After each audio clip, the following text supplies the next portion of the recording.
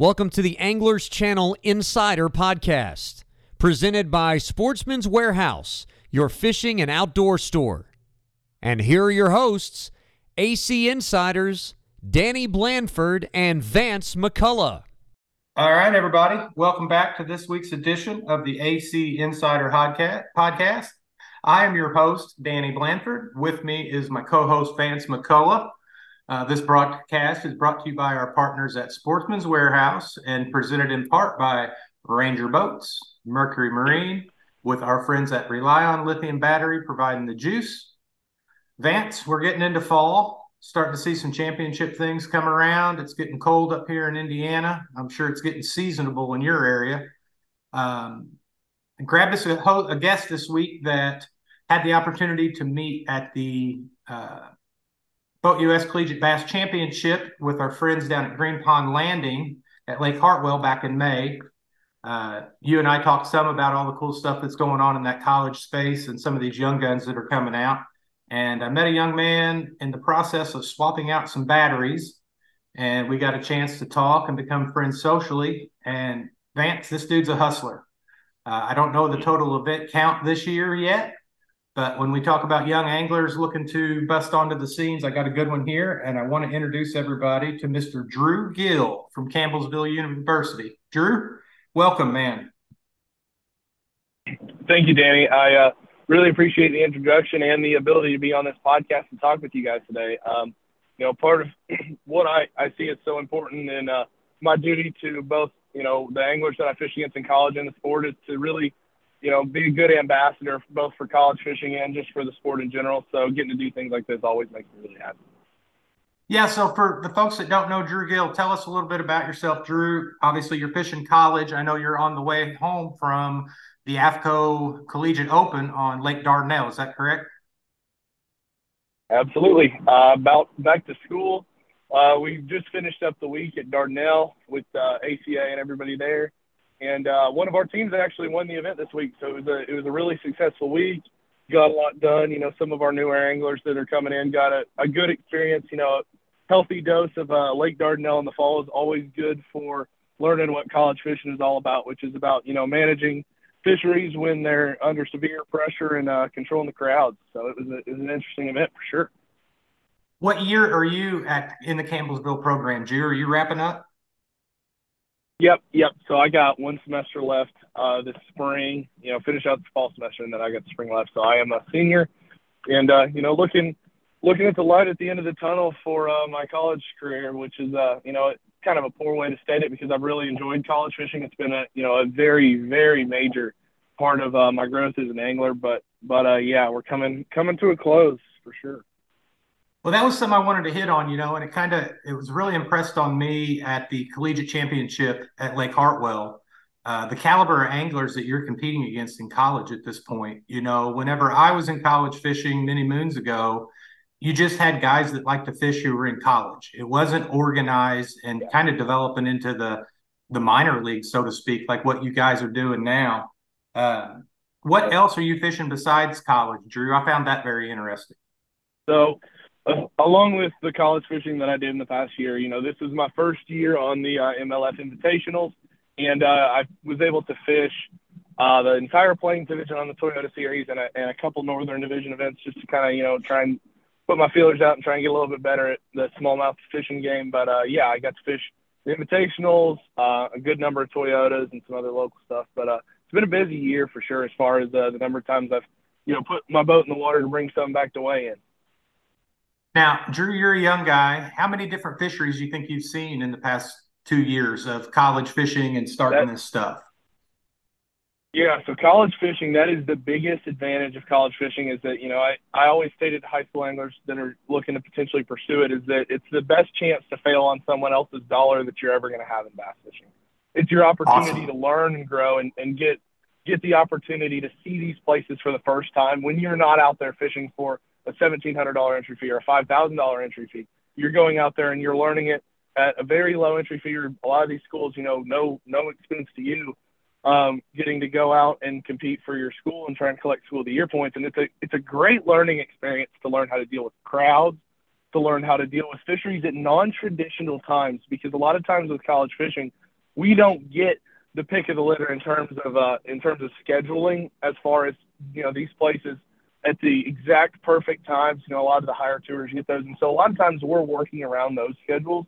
And so you're getting to see a lot of very traditional fisheries like Dardanelle, like Kentucky Lake, Pickwick, Chickamauga, Guntersville, the Harris Chain, Kissimmee, Okeechobee, St. Lawrence River, Champlain, Detroit River, Table Rock, Lake of the Ozarks, Norfolk Lake. You're seeing Cumberland, Cherokee, Dale Hollow, all of these fisheries, all the herring lakes. You're getting them thrown at you at just an absolute rapid pace, and you're really having to make quick adjustments from fishery to fishery because you don't ever have the time. It's not like you're a local on these places and you get to have a few weeks to really try and dial in exactly what you do exactly. But you're pulling up, you're getting 2 or 3 days to look over a place you've never been to before, and then they're like, okay, go catch a big bag, go find a way to collect points for the school, and it keeps anglers learning at a rapid pace, which is why I think you're seeing so many college anglers, evolve and change so much more rapidly than any other tour, because they're getting so many of these fisheries thrown at them in a very incredible pace, and guys are stepping out of college ready to go. Your top 10% of the college field, whenever they make the step up to Toyotas or Opens, they're not like making a step and staying in there for a while. They're moving step to step to step until they get to the top. Guys like Cody Huff and John Garrett, Tristan McCormick, Cole Floyd, my buddy Cole Breeden that travels with me, Rob G, who just made the elites in his first try this year.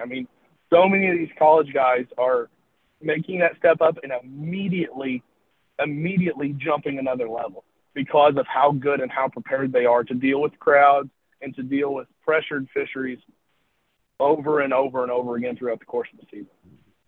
Awesome.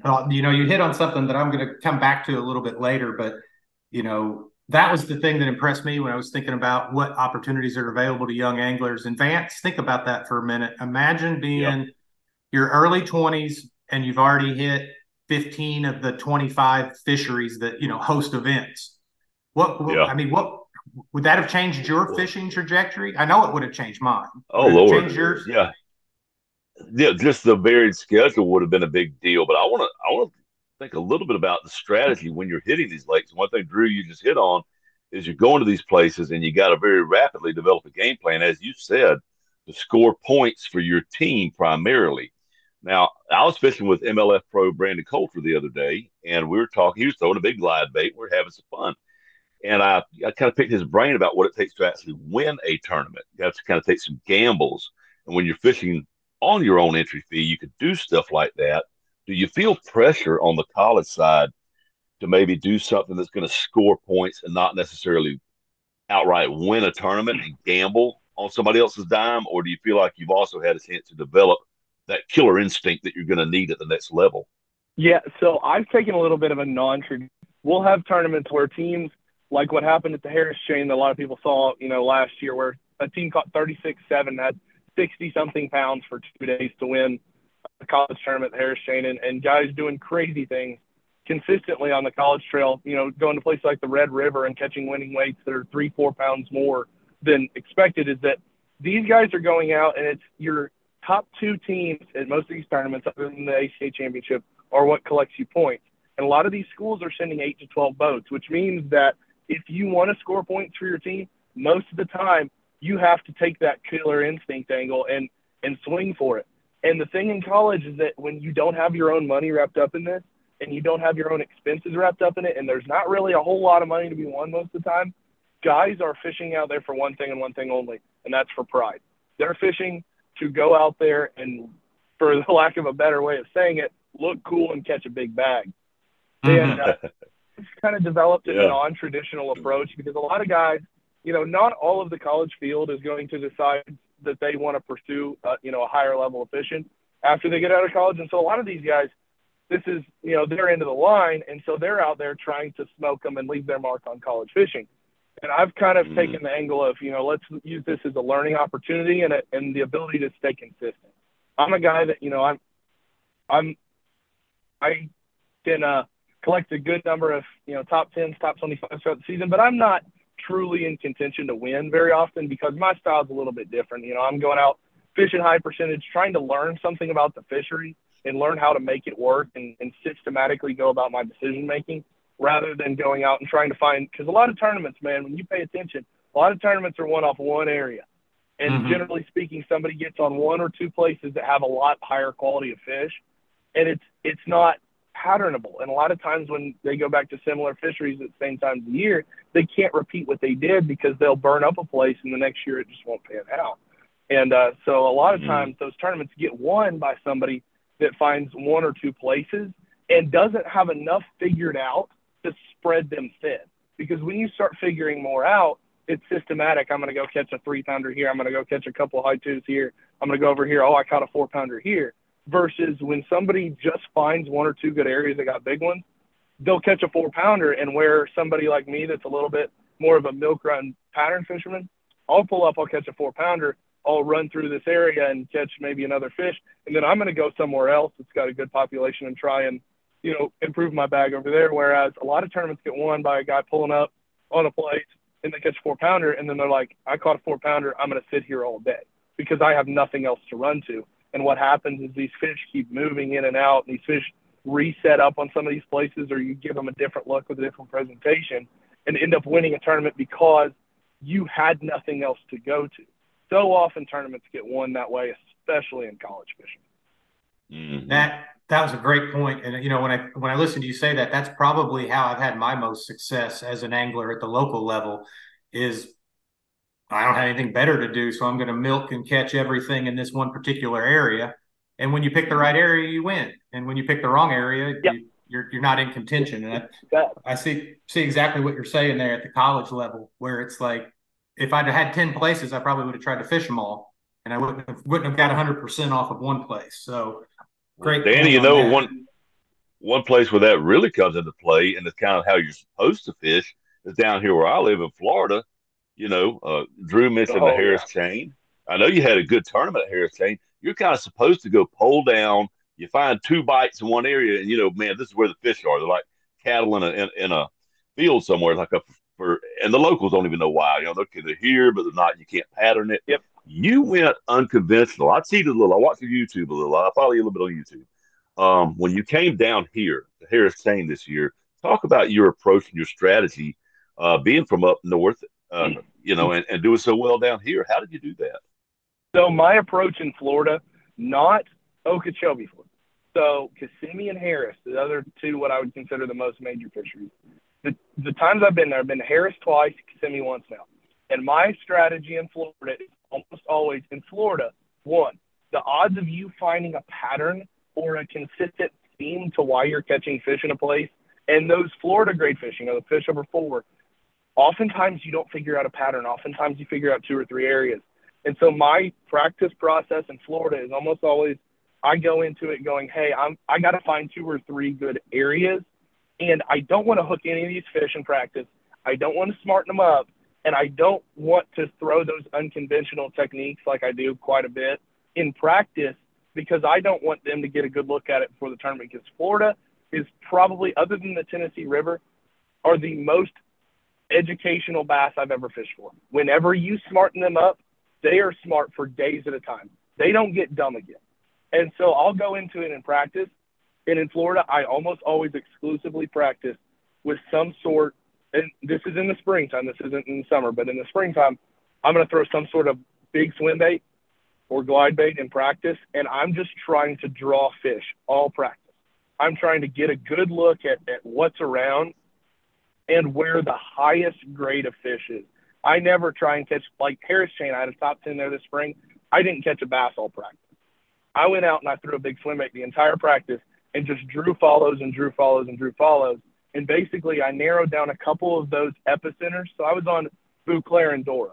Bouclair has a good, distribution of good fish throughout the lake, but there's going to be a couple epicenters around the lake at any given time that are going to have a closer concentration of big fish. And that's what I focused on the entire practice, was just finding where the concentration of the big fish was, not just, 30 minutes went by and I drew a 4-pounder, and then another 45 minutes went by and I drew a 5-pounder, and I just need to fish all this random stuff.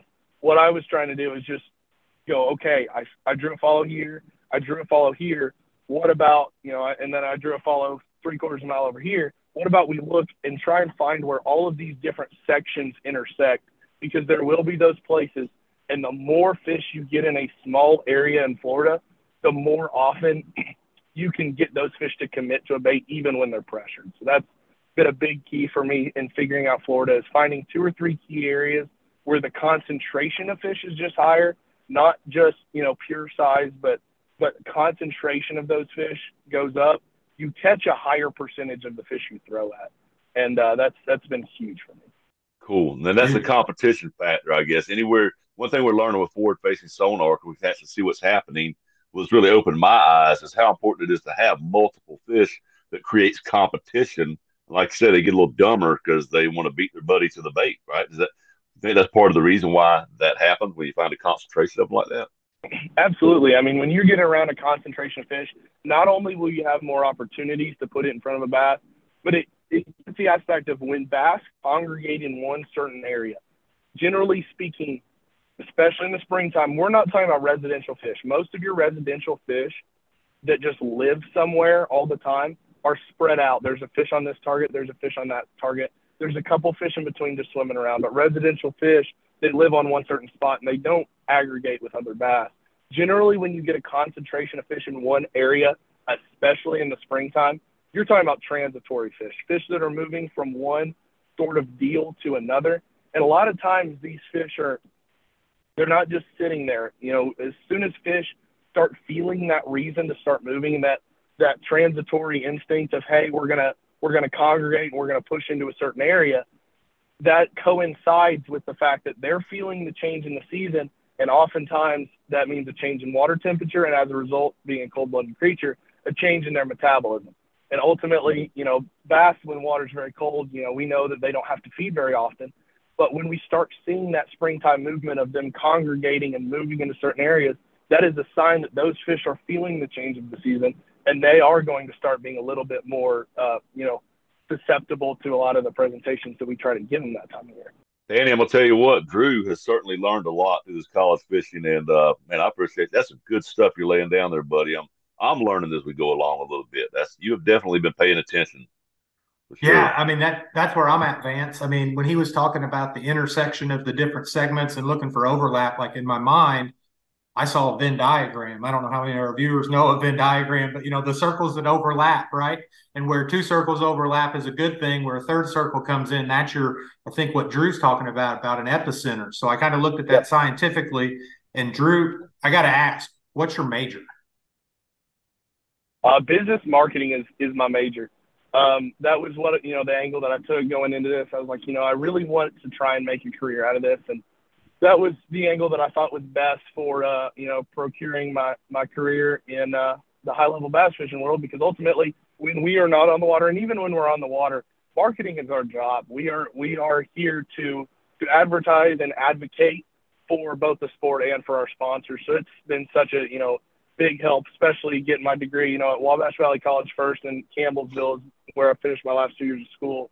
They've done a great job with both their business programs of, preparing me for what I need to do, especially in this business. So it's been a huge help. Dude, strong, Drew. Strong answer, strong amount of thought. I was banking on a fisheries background because your knowledge set sounded more like mine in fisheries management and the biological aspects of it. But without a doubt, you're spot on with the importance of the sales and marketing. And dude, I don't know how many minutes we've been recording, but it's real clear to both Vance and I that you've been paying attention in those classes. And I think it's going to serve you well for sure. You mentioned Wabash College, Wabash Valley College, and then going to Campbellsville. Is it your father that's involved in Wabash Valley? Does he coach there? Is that right? Yeah, it is. Yeah, me and Dad were the ones that started up the program at Wabash Valley College my freshman year. So, yeah, my dad is the one that is currently the coach at Wabash Valley College. Okay, I thought so. And, I'm in the Midwest. I'm in southern Indiana. And I have a handful of friends that have gone to Wabash Valley. You actually just signed an angler from my area, Sam Osbrooks. He and I fished the state team together 2 seasons ago in La Crosse. Another really talented young angler who's just getting started. Absolutely. And so Wabash, is that a 2-year school? Like a junior college Wabash type is a 2-year school. Yep. Okay. Yep. It's a JUCO. So, I went there for 2 years, got my gen eds done and taken care of, and then transferred on to Campbellsville whenever I was done there. So, yeah, and and is that program, is that kind of what it's doing? Because I kind of got the impression in looking through some of Sam's stuff, he's going to Wabash College for a couple of years to, do the business thing. But mainly, I think in his mind, he's refining his college fishing experience to hopefully transfer to a bigger school. Are you guys seeing a lot of that in your program? Vance, he might have dropped out, but while we wait for him to come back in, think about that for a minute. Selecting a JUCO, right? A JUCO for the fundamentals, and part of the fundamentals that you're getting. I understand the JUCO thing in the sense that you can get those general education credits that'll transfer anywhere. You can get them cheaper. In the case of some guys here in the Midwest that choose Wabash, you're still within a drive to and from home. And in these guys' case, you're still within a day's drive of your fishing areas that you already know, right? Yeah. But when you think about now that a junior college is allowing anglers to cultivate that, and then they can transfer to a program like Campbellsville. We don't have Drew with us right now, but when I hear Campbellsville, one guy that comes to mind is Nick Ratliff. Nick is another Midwestern guy who fished in college, and he made it to the Classic through Campbellsville University.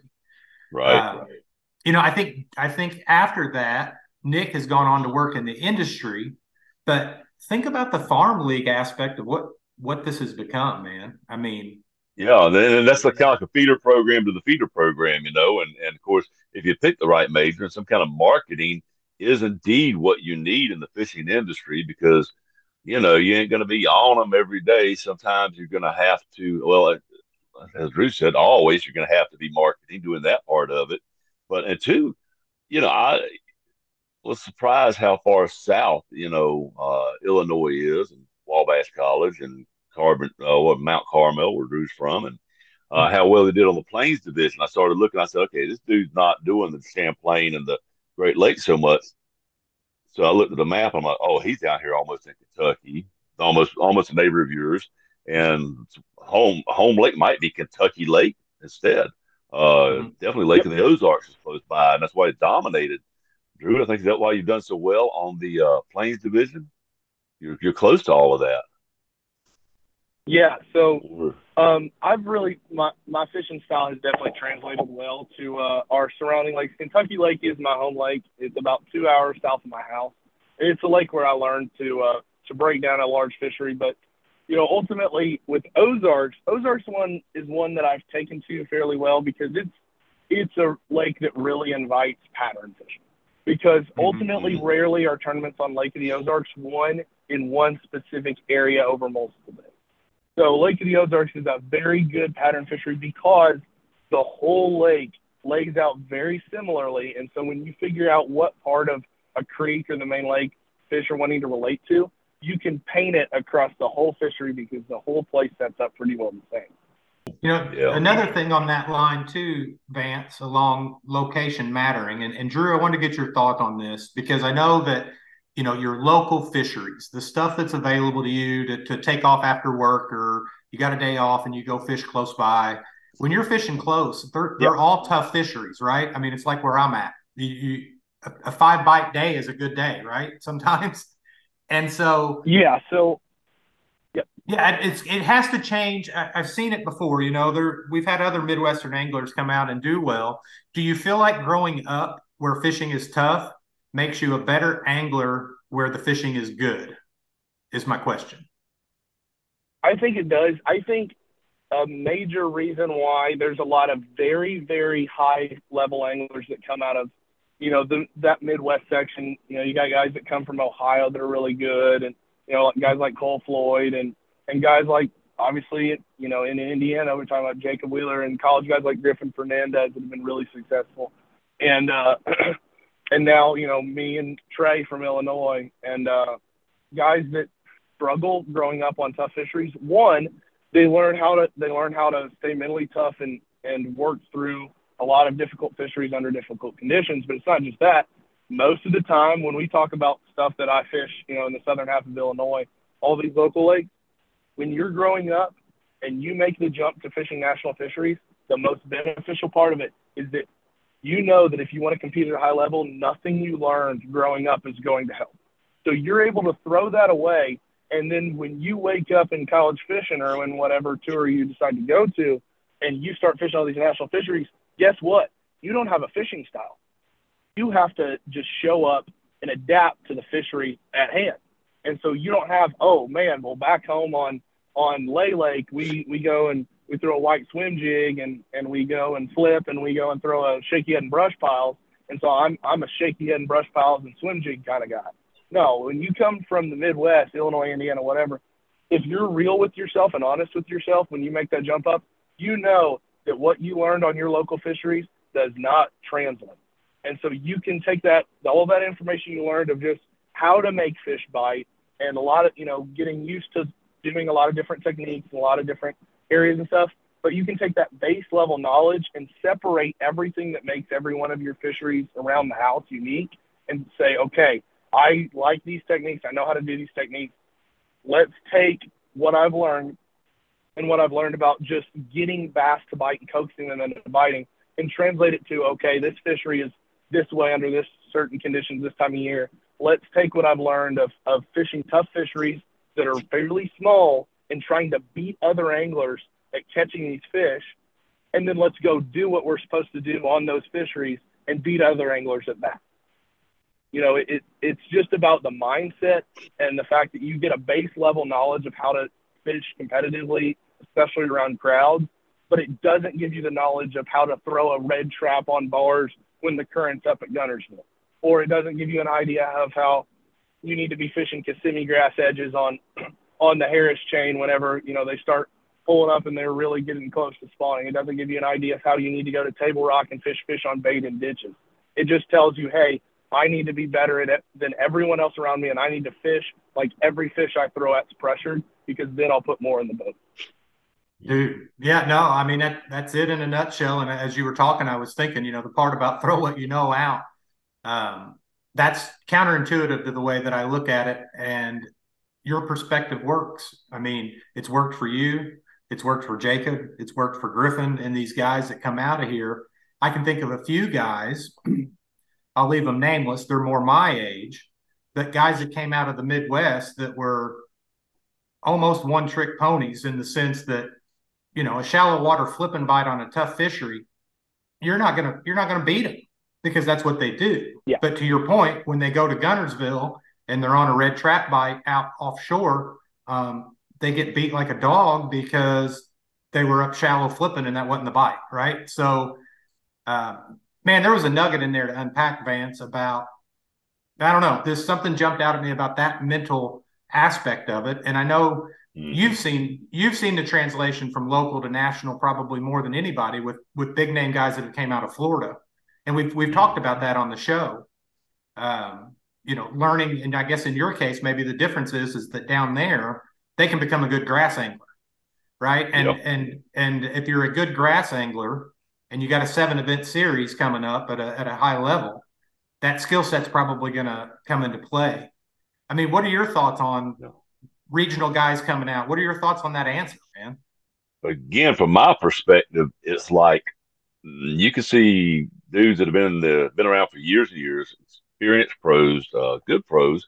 They'll go somewhere and they'll be lost. I remember when I went to go fish the All-American qualifier back in the Red Man tournament days, and my buddies around here that old guys that I'd beaten from out of the back of a boat. I'm a no boater, we'll go up there and do this thing, and they were all like, Arkansas River, Pine Bluff. Good luck, buddy. I don't know what to tell you. I know nothing about it. Can't help you. It is a different world. And then you got guys that, some of the younger pros that come out of here and they're like, man, you got to get out of Florida. It's a different world. If you go to Alabama and actually do what they say in Bassmaster Magazine, they actually bite like they're supposed to, and you can pattern fish, and it's so cool, I think a lot of it is your perspective and how you look at it. Like, am I going to go try to do the same thing I've always done, right? Or am I going to try to do something completely different and be open to the new experience? And I think that's where Drew and a lot of these young guys get it.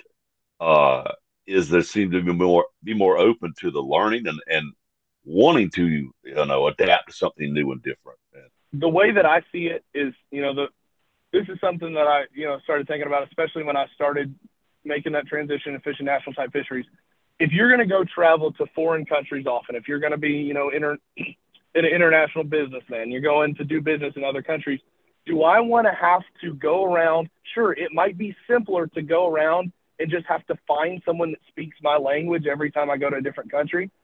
But the best way to do it would just be to learn the language, because then you can actually speak it for yourself. You don't have to go out and find somebody that speaks your language. You can speak theirs.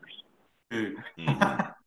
Yeah, no, I mean, I haven't heard a better analogy. So if that's your own, hang on to that. That'll serve you well, I think, in fishing in general, because that's a strong statement, right? You're not relying on a translator or anything lost in translation. You're speaking the language.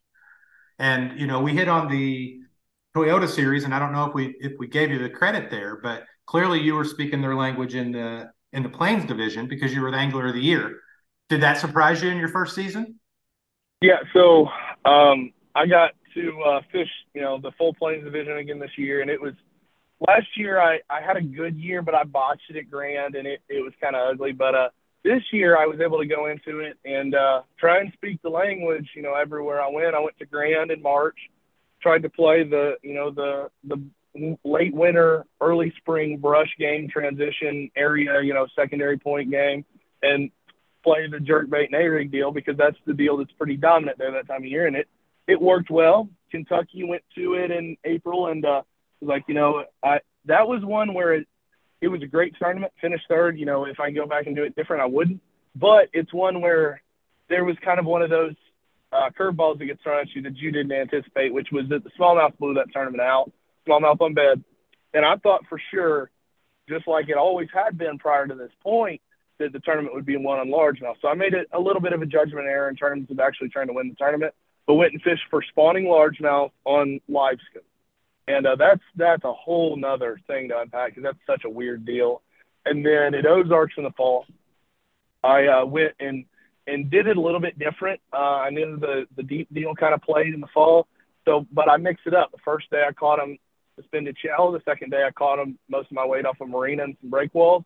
And the last day I caught them on some deeper points and channel swing stuff, and it kind of just unfolded. It was one of those situations where you just kind of go on the fly. It's one of those fall type deals where rarely can you lean on one thing for 3 days, but it's just, that's why speaking the language as much as you can is so important, because then if you understand the fisheries and you understand the way they change with certain conditions, then even if you're doing something you didn't practice or you've never done on that fishery before, you can be perfectly comfortable knowing that when this happens in this part of the country under these conditions in a lake that sets up like this almost always happens, and then you can bank on it even if you haven't seen it happen yet. Awesome point on that. Hey, you mentioned live scoping, spawning largemouth.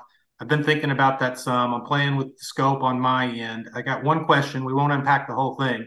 But when you're doing that, are you in a traditional down forward mode, or are you switching to perspective because they're up shallower? So I'm in a traditional forward mode. If you're trying to learn that for the first time, it's best to learn it on perspective.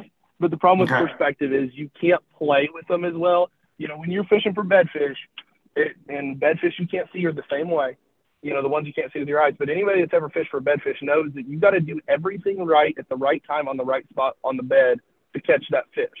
And in forward, you can see their movements and every little tick that fish has way better than you can see it on perspective. But if you don't even know, what a bed looks like in forward and 3 feet of water, if you can't even find a bed, it doesn't matter. So it's best to just, like, when you're first trying to learn it, be willing to swap your mount during the day and find them on perspective, and then learn how to fish for them on forward. It came up for me this year because we were a shallow fishery, and a buddy of mine, he was talking about, were they spawning, were they not spawning, and he switched over to perspective, and he could see them moving in pairs, right? He couldn't tell where the bed was or whatever, but he could see they were paired up 2 by 2, which made him stick around for a while and keep throwing in that area. But he made the comment, he's like, I couldn't tell what I was doing. I could just tell by their behavior that they were either bedding or wanting to bed. And I hear you saying the same thing. It's great for locating them, but if you actually want to fish with them, then flip that back down to a regular forward or down mode so you can watch them at your bait. Absolutely. Dude, that's a great, man. We're unpacking nuggets left and right, Vance. Down your way. Man. y'all got the perspective, the forward. Look, dude, I find spawning fish with a pair of coasters. Okay, son. Right? If I can't see them, good luck. They made it to next year. I'm sorry. You win, fish. Well, That's I'm awesome Yeah, jealous. stuff, though. Awesome. I'm jealous Yeah, you no, can it's find great. them with a Great to meet pair people that are smarter than me. I'm jealous you can find them with a pair of Costas because I wear Costas and I got to look that's a for fact. bulges and muddy water moving around. Very seldom. Yeah. Our spring spawn on the river systems typically overlaps with a higher, dirtier water type scenario. So Yeah, even being able to look at them with the Costas is a rare treat for me. yeah, and Yeah, that's yeah. one But you can thing. throw a spinner bait on them, though. Yeah, You don't that's have to slow true. down. You just find the right spot and roll a spinner bait up there. And God, what a crazy strike that is. That's fun. You know, Drew, you were talking pulls about it. some of the Yeah, guys, that's talking about some of the guys you fished with, and I think we can really drive home the point here. Obviously, you did your thing with MLF this year. You had an awesome season. Came up a little bit short of making the Bass Pro Tour, but did well in the Toyotas. And after talking with you for these 30 minutes, I've got no doubt you'll be there. When we talk about Opens anglers who just got announced for making the Elite Series, I'm going to run through this list, yep. and I want to know if you fished with him in college. JT Tompkins. No, Is he JT. As far as I know, JT never fished college. Gotcha. What about John Garrett? John Garrett graduated 2 years before I was in college. Okay, so he has college fishing. Trey, I think, is an anomaly. Trey skipped college to get on the Trey, tour, and yep, Trey followed the same path JT did. okay, so they just skipped the college and just hit the trails and did it. And then Yep. you mentioned Robert G. He's a college angler. Rob G, good buddy of Yeah, mine, fantastic fisherman, and probably has as many top tens in college fishing as anybody in the history of college fishing. cool. So I put an asterisk by him. Thank you for that. Kenta Kamura. Kenta's on the Elite Series. So I guess Vance in this case was Yeah. he a double qualifier, and that's how Ben got in at 9. Is that Yep. accurate? Yep. Yeah, yeah. Yes, that's how it dropped down.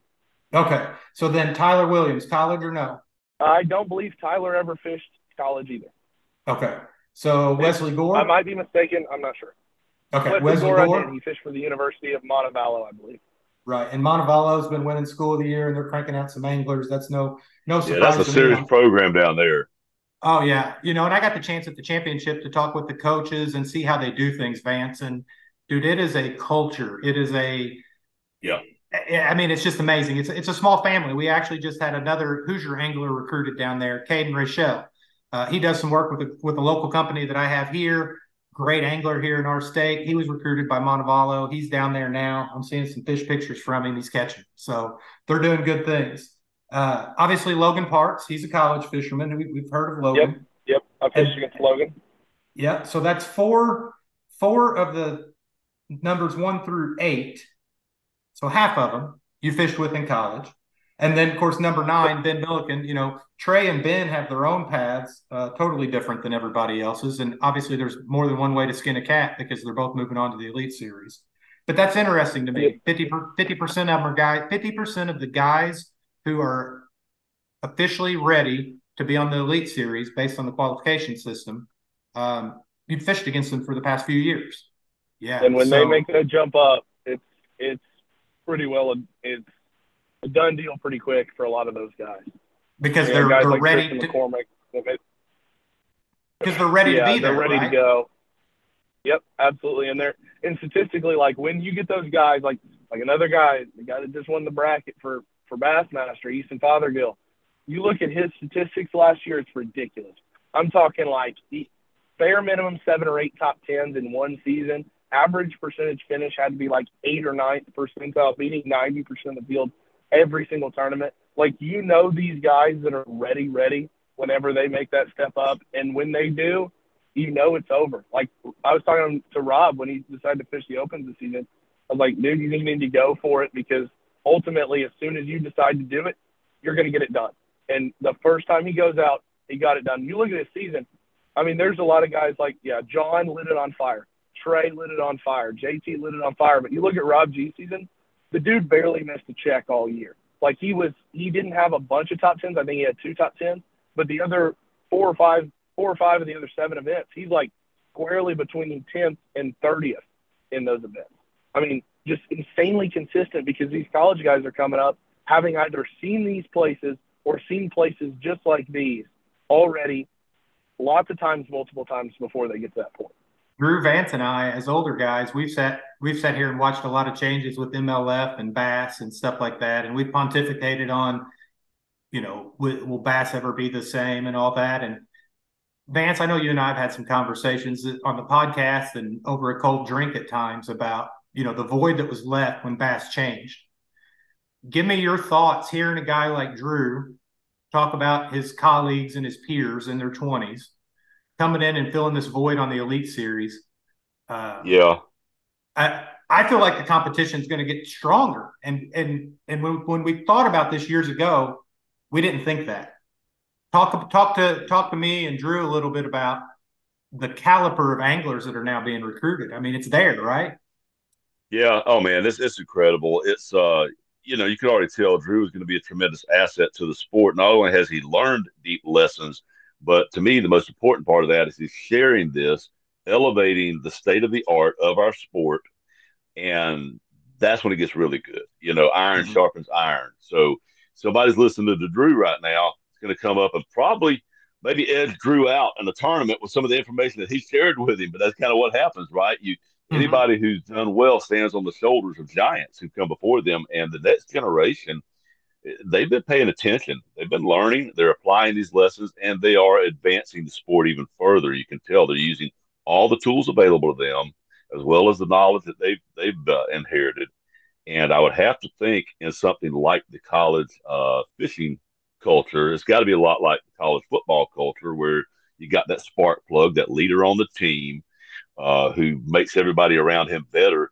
Drew, what is the culture like in the, I guess you don't have a locker room, so to speak, but on your team, say, do y'all do a, good job of educating the other guys on your team, or is it overly competitive amongst guys within the team, or do y'all share information well? So that is the most controversial part of college fishing, is always about the information sharing aspect and how teams work together amongst their teams and amongst others. Because ultimately, guys are here for twofold reasons. One, they're in college fishing because they want to advance their own career, their own pursuits, and their own opportunities. Two, a lot of these guys are, especially with the Montevallo, Carson Newman, McHenry, Adrian, Auburn culture, and our team included, Murray State, a lot of these schools that are competing for School of the Year, they have a second goal, which is to compete and do well in School of the Year. And those two goals come to blows a lot of times because guys are really self-interested in what they want to, and it's partially why some teams like the University of Montevallo that do so well in School of the Year, honestly, sometimes, and this isn't always the case, there's a lot of times where they don't work together very well as a team, but it's because there's so many type A alpha male kind of anglers in the same space. If you got two guys on your line that are butting heads, they're, disagreeing about what blocks that they need to set up and what decisions they need to make. If one guy makes a bad decision, the quarterback's getting sacked. Everybody's got to be making good decisions. On fishing, dude, like if you have a team that's got 12 boats out there in a tournament, they could all be making very self-interested decisions. But if two of them do well and your other 10 teams fail, you had a great tournament because two of your teams did well. And so that's where it really comes to blows a lot of times. And our team culture it's pretty good. We share information, are good about that. But like that's another, a whole thing to unpack, because ultimately, like when you get into the information sharing and talking amongst teammates and breaking these places down, one of the situations where you got to be really sure that what you're getting is honest information, and you got to be really careful about what information you actually listen to. So it's one of the situations that's definitely the most controversial thing in college fishing, day in and day out, is just how these teams communicate amongst themselves. Well, knowing who to listen to, that's a big part too, because even in the Elite Series and MLF, BPT, and all those guys share with a trusted group of friends. They room with a certain group of guys, and you'll see everybody in a particular house makes the top 10. They will pick and choose who and what they share with, and knowing who to listen to and where that guy's really coming from in his spirit. Is he really my friend? Is he really helping me? Or, trying to throw me a curveball here. That's important. And I think it's just Yeah, yet another factor, that social aspect that you're picking up now, Danny, to your point, is going to make these guys that much better, that much faster on the major tours. Certainly. I think the yeah, takeaway for it's me in that, and hearing I get it. Drew, I've shared with you when we introduced ourselves to one another that one of my first projects when I went to work for the Association of Collegiate Anglers for Mr. Middleton is we had to put together a school of the year program. And so to be sitting here, I don't know how many years later at this point, I'm guessing 10, 12, 13, I'm sitting at the same office desk talking to an angler who talks about a program that was born at this same desk. Like, I've got goosebumps. Wade knew when we put that school of the year together program how important a unified ranking systems would be.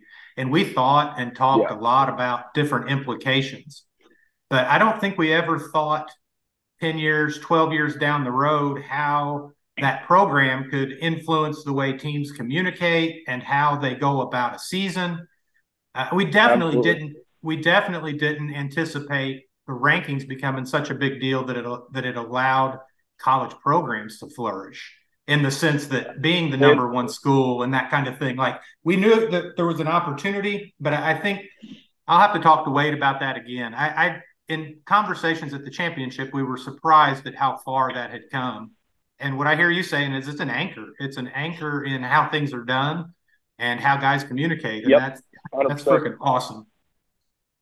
School of the Year has painted the lines for how college fishing operates, and me saying that there's a lot of teams with a lot of type A anglers that are self-interested is not necessarily me making a poke at those teams. It's me saying that that honestly is a lot of times how these teams have such good tournaments is they've got so many guys that are so confident in what they do and the way that they do it their way every single tournament, and it works. And honestly, the competition amongst the anglers in these teams is just as influential as them trying to beat everyone else in the field. Like, right, trying to beat their they're buddy. just most Yeah. correct. It's like fishing in your local club tournament. Even when you're fishing for $80, there's a lot of times where you much more often are fishing just to beat the guys in your club than anything else. Yeah, I didn't take that comment of type A personalities as a knock or a poke on them. I think it's more, and at the end of the day, I think those guys that you're speaking about, they would be proud to be labeled that way. Type A hardhead, they're going to do what they're going to do. I mean, that guy is the guy that survives in this space. So I hope no one took that as you throwing shade. I don't think it was. I think it was a compliment because it speaks to their confidence, and that's something the person has to have. So, man, I tell you, I just looked down at the time, Drew. We've been talking forever. I feel like we've gotten into some sports psychology. We've gotten into some of your history. And, young man, I got to say, you're half my age.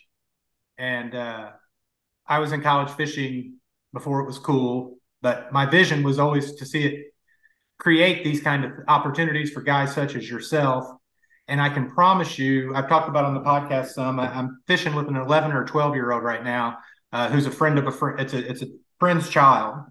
And that 11-year-old boy is consuming your content voraciously. And so, as a guy in his mid 40s talking to a guy in his mid 20s, who knows there's a guy that's half your age out there who's learning from you. To Vance's thing about the shoulder of giants, I mean, dude, this thing's trickling down, and it's just cool. What a feel-good topic, and it makes me happy about the sport. So, congratulations to you and your colleagues and the coaches and the organizations that are doing this stuff. Y'all are building a better breed of bass fishermen. So, props to you for that, and to you, young man, congratulations on an awesome start to a career. I want to talk to Drew more, Vance. I think we need a young gun AC insider. I think this guy's got it. What do you think? Yeah. Oh, yeah. Definitely. Definitely. Hey, from a selfish standpoint, I'm rooting for Drew. Because anybody who's not only learned this much, but is shifting my perspective and helping to continually educate me as I go along, man, I'm rooting for you because that's my whole thing. I want to catch more fish. That's why I consume the live coverage of stuff and all. One, yeah, to root these guys on because I'm interested in the sport, but also what can I take from it next time I go to the water? So people that have the heart of a teacher like Drew does, and they're paying attention and sharing. Man, I'm rooting for you, buddy. I want to continue to follow you and follow your career, follow your YouTube, and learn along with you, Drew. And I really appreciate that, man. Like, that's the thing is the moment that we stop trying to learn in the sport and try to learn from each other and from watching. You know, I'm a fan of this sport just as much as I am a competitor. And the more we try and you know, change the way we fish and adapt our style to incorporate lots of different things and learn lots of different processes, the better we're going to be as a result. And it just keeps elevating the game and the sport. You know, the sport's more difficult now than it's ever been, and it's only going to continue to get that way. So if you ever want to stay on the top of your game and ahead of the fish, you got to keep learning. That's awesome. And four. Hey, Drew, you're welcome to stick around. Vance and I will talk about less interesting things. We get into the personal part of the podcast, but you're welcome to stay. But I have got to take a break and run a few commercials. Like you, I got to do some sales and marketing to make sure that we keep the power on here and keep recording these podcasts. So with that, guys, special thanks to Drew. He may stick around with us. He's certainly welcome to. But Vance and I got to take a break and help keep the lights on. So how about a word from our sponsors, and we'll be back to wrap this thing up. Sportsman's Warehouse is your one-stop convenient place to shop. Whether you're into camping, hunting, or fishing, our expert associates can help you find the gear you need. We carry a huge assortment of quality equipment from the best manufacturers in the country and around the world. We have guns, ammo, rods, lures, not to mention every kind of outdoor clothing for the whole family. You can shop in one of our fully stocked stores or visit us online at sportsmans.com. Visit Sportsman's Warehouse, shop one of over 130 locations nationwide and growing. Since 1968, one boat company has stood as the gold standard for quality, performance, innovation, safety, and resale value. Ranger Boats. Ranger's passion for perfection is evident in every boat that leaves our facilities, whether it's bound for lakes and rivers for fishing and fun, or targeting trophy tuna and blue water. Ceaseless innovation results in top-tier boats that have made Ranger the go-to for tournament anglers and weekenders alike. And the new Z521R and Z520R redefine what a premium bass boat can be. Ranger, still building legends, one at a time. At Mercury, there are no limits to the lengths we'll go to make sure you have no limits either. Unlimited adrenaline. Unlimited fun. Unlimited weekend. Except maybe having to go home eventually. Introducing the all-new V8 Mercury Pro XS. Light, quick, efficient. Mercury, go boldly. This segment is brought to you by Humminbird, Minn Kota, and their One Boat Network. All right, everybody, welcome back to the AC Insider Podcast. Just coming off a long interview with a young angler. Vance, I was kind of blown away. I knew the sport was changing, and I felt like Drew would be a great guy to get perspective from. I mean, that dude's got it going on, and that's super cool. That's not, to his point, that's not a knock on him. I didn't think he was a dummy, but I didn't expect the intellectual thought that went with the answers and his perspective. That was not a young man in his 20s having fun at college's perspective. That was a young professional. Yes, that's a guy who's about his business. He's taking notes, paying attention. And that's what's so important. Where do you put your attention, your focus? You know, you get good at the things that you focus on. And he is definitely focusing on getting that marketing degree, business marketing, which is going to help him greatly in the sport. But also, man, on the water, just big picture things, not just, hey, here's some tips and tricks with a crankbait. Here's how, fish a football jig. But, dude, the big picture, the pattern breakdown. And what part of the country am I in, and how does this lake pattern? Can I pattern fish here? What are the fish doing? How things like that? That, like I say, generally go with wisdom, which goes with age and years. And some of these guys, especially Drew, just seem to be getting it so much earlier, so much younger, and taking advantage of the wealth of information that is out there, as well as their personal experience. Yeah, no doubt. One of my favorite sayings, and I've used it with my own stepson some, because he's a young guy doing young guy things, and as young guys we make mistakes, right? I mean, it's just part of it. But a saying around our household is that good decisions come from experience. Unfortunately, experience comes from bad decisions, right? Yeah. And so and Drew hit on that. He's like, dude, what a better, for our listeners, we offered for him to stick around with us, and he actually had pulled back up to the university coming back from that AFCO Open. So he was there. He needed to turn in receipts, get things taken care of. He had schoolwork to do and all that stuff. But like literally during our call, he flipped a switch, right? He went from traveling, competing angler to, hey, I'm back at school. I got to get this stuff done because I've got to swap boats and I got to do this and I got to do that. And doing all that on somebody else's dime. Now you got to use that loosely, right? Because doing college on somebody else's dime, at the end of the day, you're still spending money, right? Whether it's going to tuition or it's going to whatever, the angler still has a burden to get something out of their education beyond the fishing. And I've always been amazed at so I had a scholarship that covered tuition, right? Still had to pay for books, still had to pay for housing, still had to pay for food. I had to pay for everything that actually really cost money. They just let me sit in the classroom for free when you think about it. I was like, wait a minute, this is a scam. I mean, no joke. If there's 40 kids in the classroom and I was 41, that ain't cost you anything. Come on, man. But there's still a tremendous outlay of expense and time and effort and energy to pursuing that college degree and going and doing that. And some of the guys, like I said, jumped right on into the competitive side of fishing without going the college route. But I think that college fishing and that just college experience in general was going to help prepare these guys for business in the sport of bass fishing as it would for any other endeavor. For sure. Great program.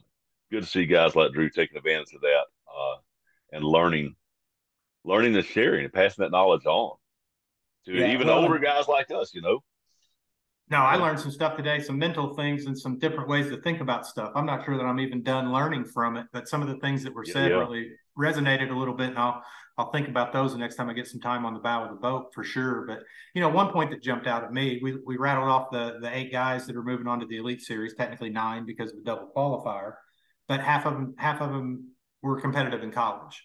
So that says a lot. I tell you one that I definitely want to get on the show and talk to is this Trey McKinney. He's a Strike King Lose guy, friends of the show. And Trey is 18 years old, dude, and he just made the Elite Series. He can't even go out and have a beer to celebrate making the Elite Series. And the crazy thing for me, I think you and I have talked about this off air before, but I can remember somebody reaching out to me when Trey was, I'm going to guess, 12, 13 years old. I know he did a bunch of stuff in the junior stuff over in Illinois, and I had a friend in the industry who had an opportunity to talk to him at a show or something, and he literally called me from the show, and he's like, man, I'm talking to this guy by the name of Trey McKinney. He's going to be a big deal. He's going to be a big deal. You should work with him while he's young because you won't be able to afford him forever, and I kind of laughed. I laughed, and that was just 3 years ago. I was like, he's 15. He's liable to get his license and decide that he would rather do other things or, things that 16-year-old boys do, and the guy told me girls. Oh no. Yeah, exactly. Right. It's been it's been the run of many a fine young fisherman, the freedom that comes with the license and the allure of the opposite sex and all the different distractions. And when he told me at 15, this kid was going to be a big deal, I said, you're out of your mind. There's a lot of stuff that can go wrong between 15 and making the Elite Series. And here I sit with egg on my face. I should have done it, right? I should have at least tried. I know our friends at Strike King and Lose. I'm sure they can do more for a career than what our brand could have at the time. But it's interesting that you identify some of these people at an early age where you're like, that dude's got it, And I can go back into early days of Jacob Wheeler stories here in Indiana, and there were people that said that at him at that age too. And I guess I'm a believer now. Now when a young man or woman with that talent wants to pursue it, there is a feeder system that can teach it and they can do it, right? And that gives those young people, while they're younger and more passionate than you and I, it keeps them in that space to have the opportunity. So I think that's cool. Mm-hmm. Well, as far as the rest of the world, it kind of threw off our segments on our podcast today, but I think it was worthwhile. It's this is our mid-October edition. Things are cooling down up here.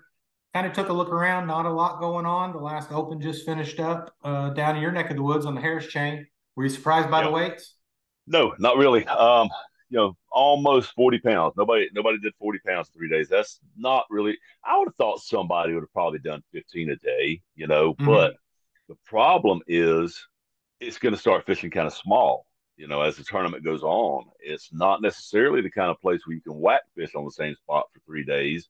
So as these guys start stepping on each other's toes, I mean, 17 a day will make you a hero down here in the fall on the St. Johns River and places like the Harris Chain. I kind of thought maybe we'd see that. Maybe we'd see 50 pounds. Can't say I'm shocked. I mean, yeah, Right. that's tough weights, but I can't say I'm shocked.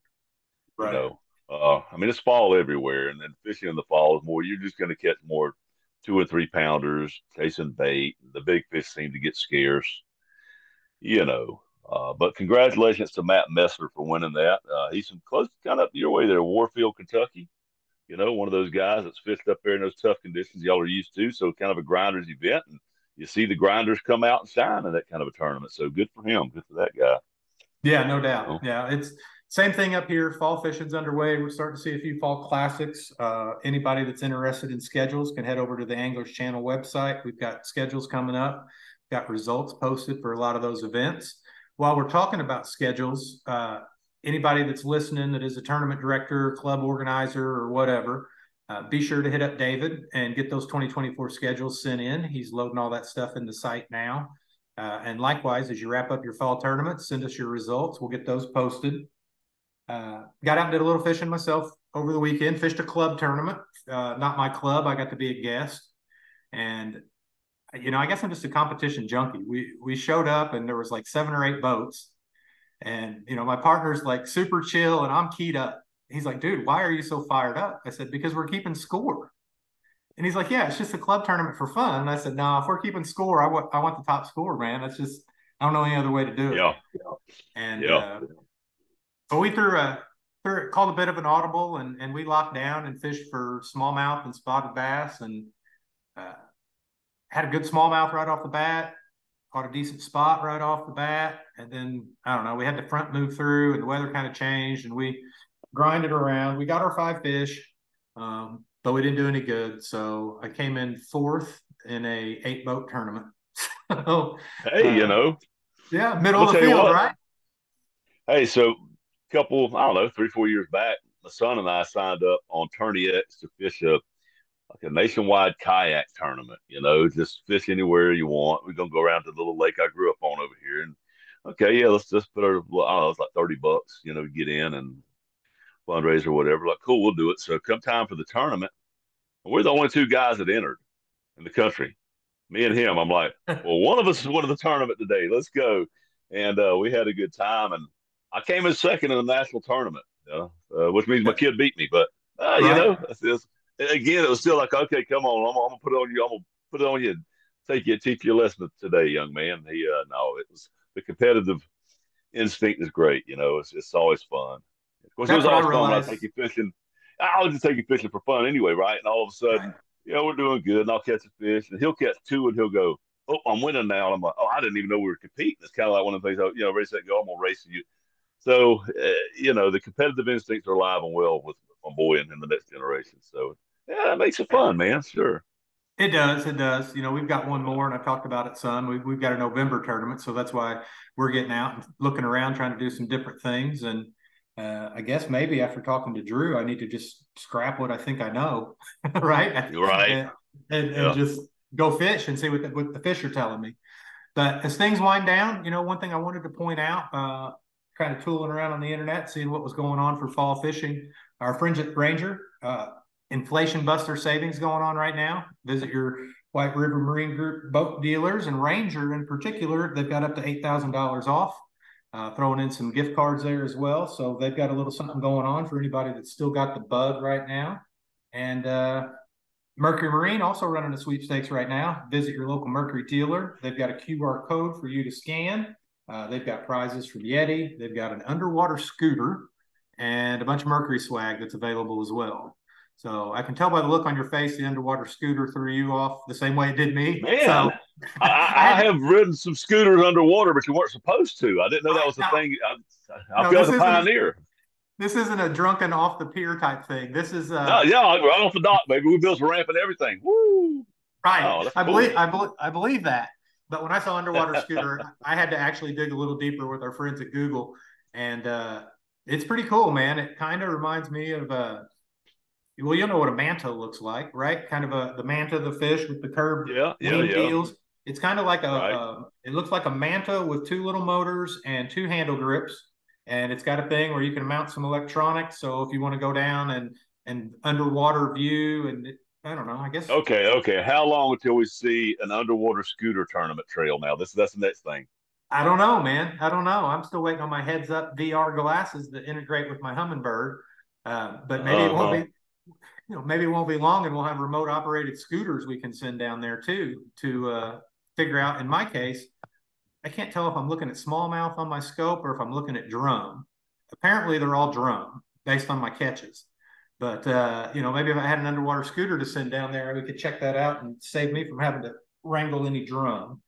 Well, I'll tell you what, I got some help coming up, Danny, on the Angler Channel Bass Wrap-Up TV show this season. I just talked to our producer, Kenny Kerno, who's going to use some of the footage I just shot this week up in Tennessee with new BPT qualifier Nick Hatfield. It kind of came to mind, young guy, really good with the electronics there. And he was showing me, he was demonstrating on crappie and white bass, and eventually caught a smallmouth on top water using the scope. Now, you're going to have to tune in to see how that happened. Nobody talks about using the top water with, scoping type techniques. But, these young guys, like we've learned today, they're all about it, and they're enterprising. And the section with Hatfield especially is going to be cool. But I was able to shoot some good video with some of those guys. There were John Hunter, Fletcher Shryock.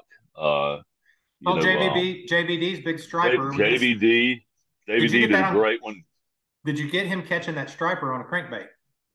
Oh God, yeah. That's gonna be some fun footage. That's gonna be good. He catches a couple of smallmouth, and then he hooks into the striper, and it's like, yeah, if that's a smallmouth, it's a monster. But Brandon Coulter caught a nice striper and some mixed bag on a glide bait. The new soft Berkeley Nessie. He's able to skip it, so you can skip this glide bait around some pontoons and things in a marina. That was a really cool new application for a glide bait that I've never seen.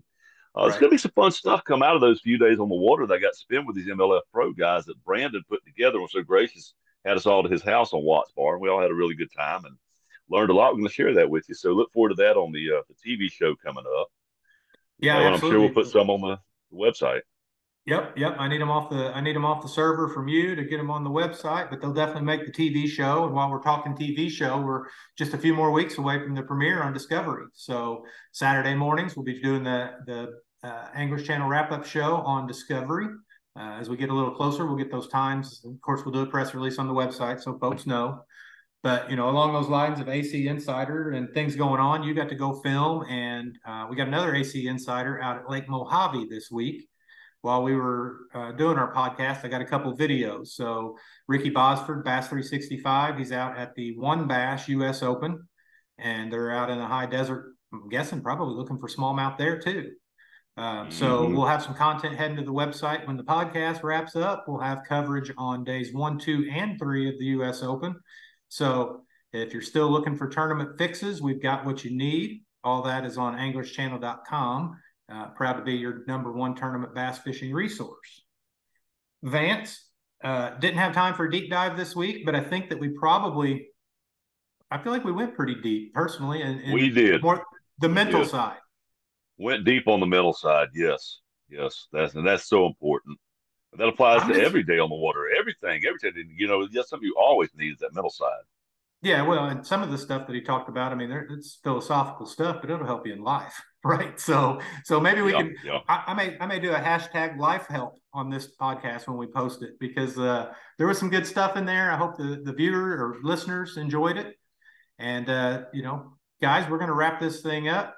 Encourage you to take a look around anglerschannel.com for all things bass fishing.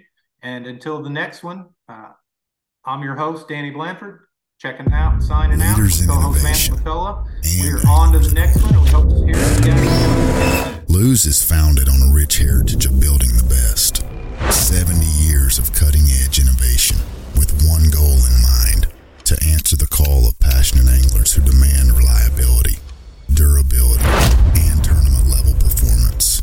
Delivering the best for you to perform at your best, on and off the water. Thanks for listening to this week's Anglers Channel Insider Podcast, presented by Sportsman's Warehouse. Also brought to you in part by Pro Charging Systems, makers of the Dual Pro Chargers, TH Marine, Trick Step, Toyota Bonus Bucks, Costa Conserve and Compete, and of course, AnglersChannel.com, your #1 tournament bass fishing resource.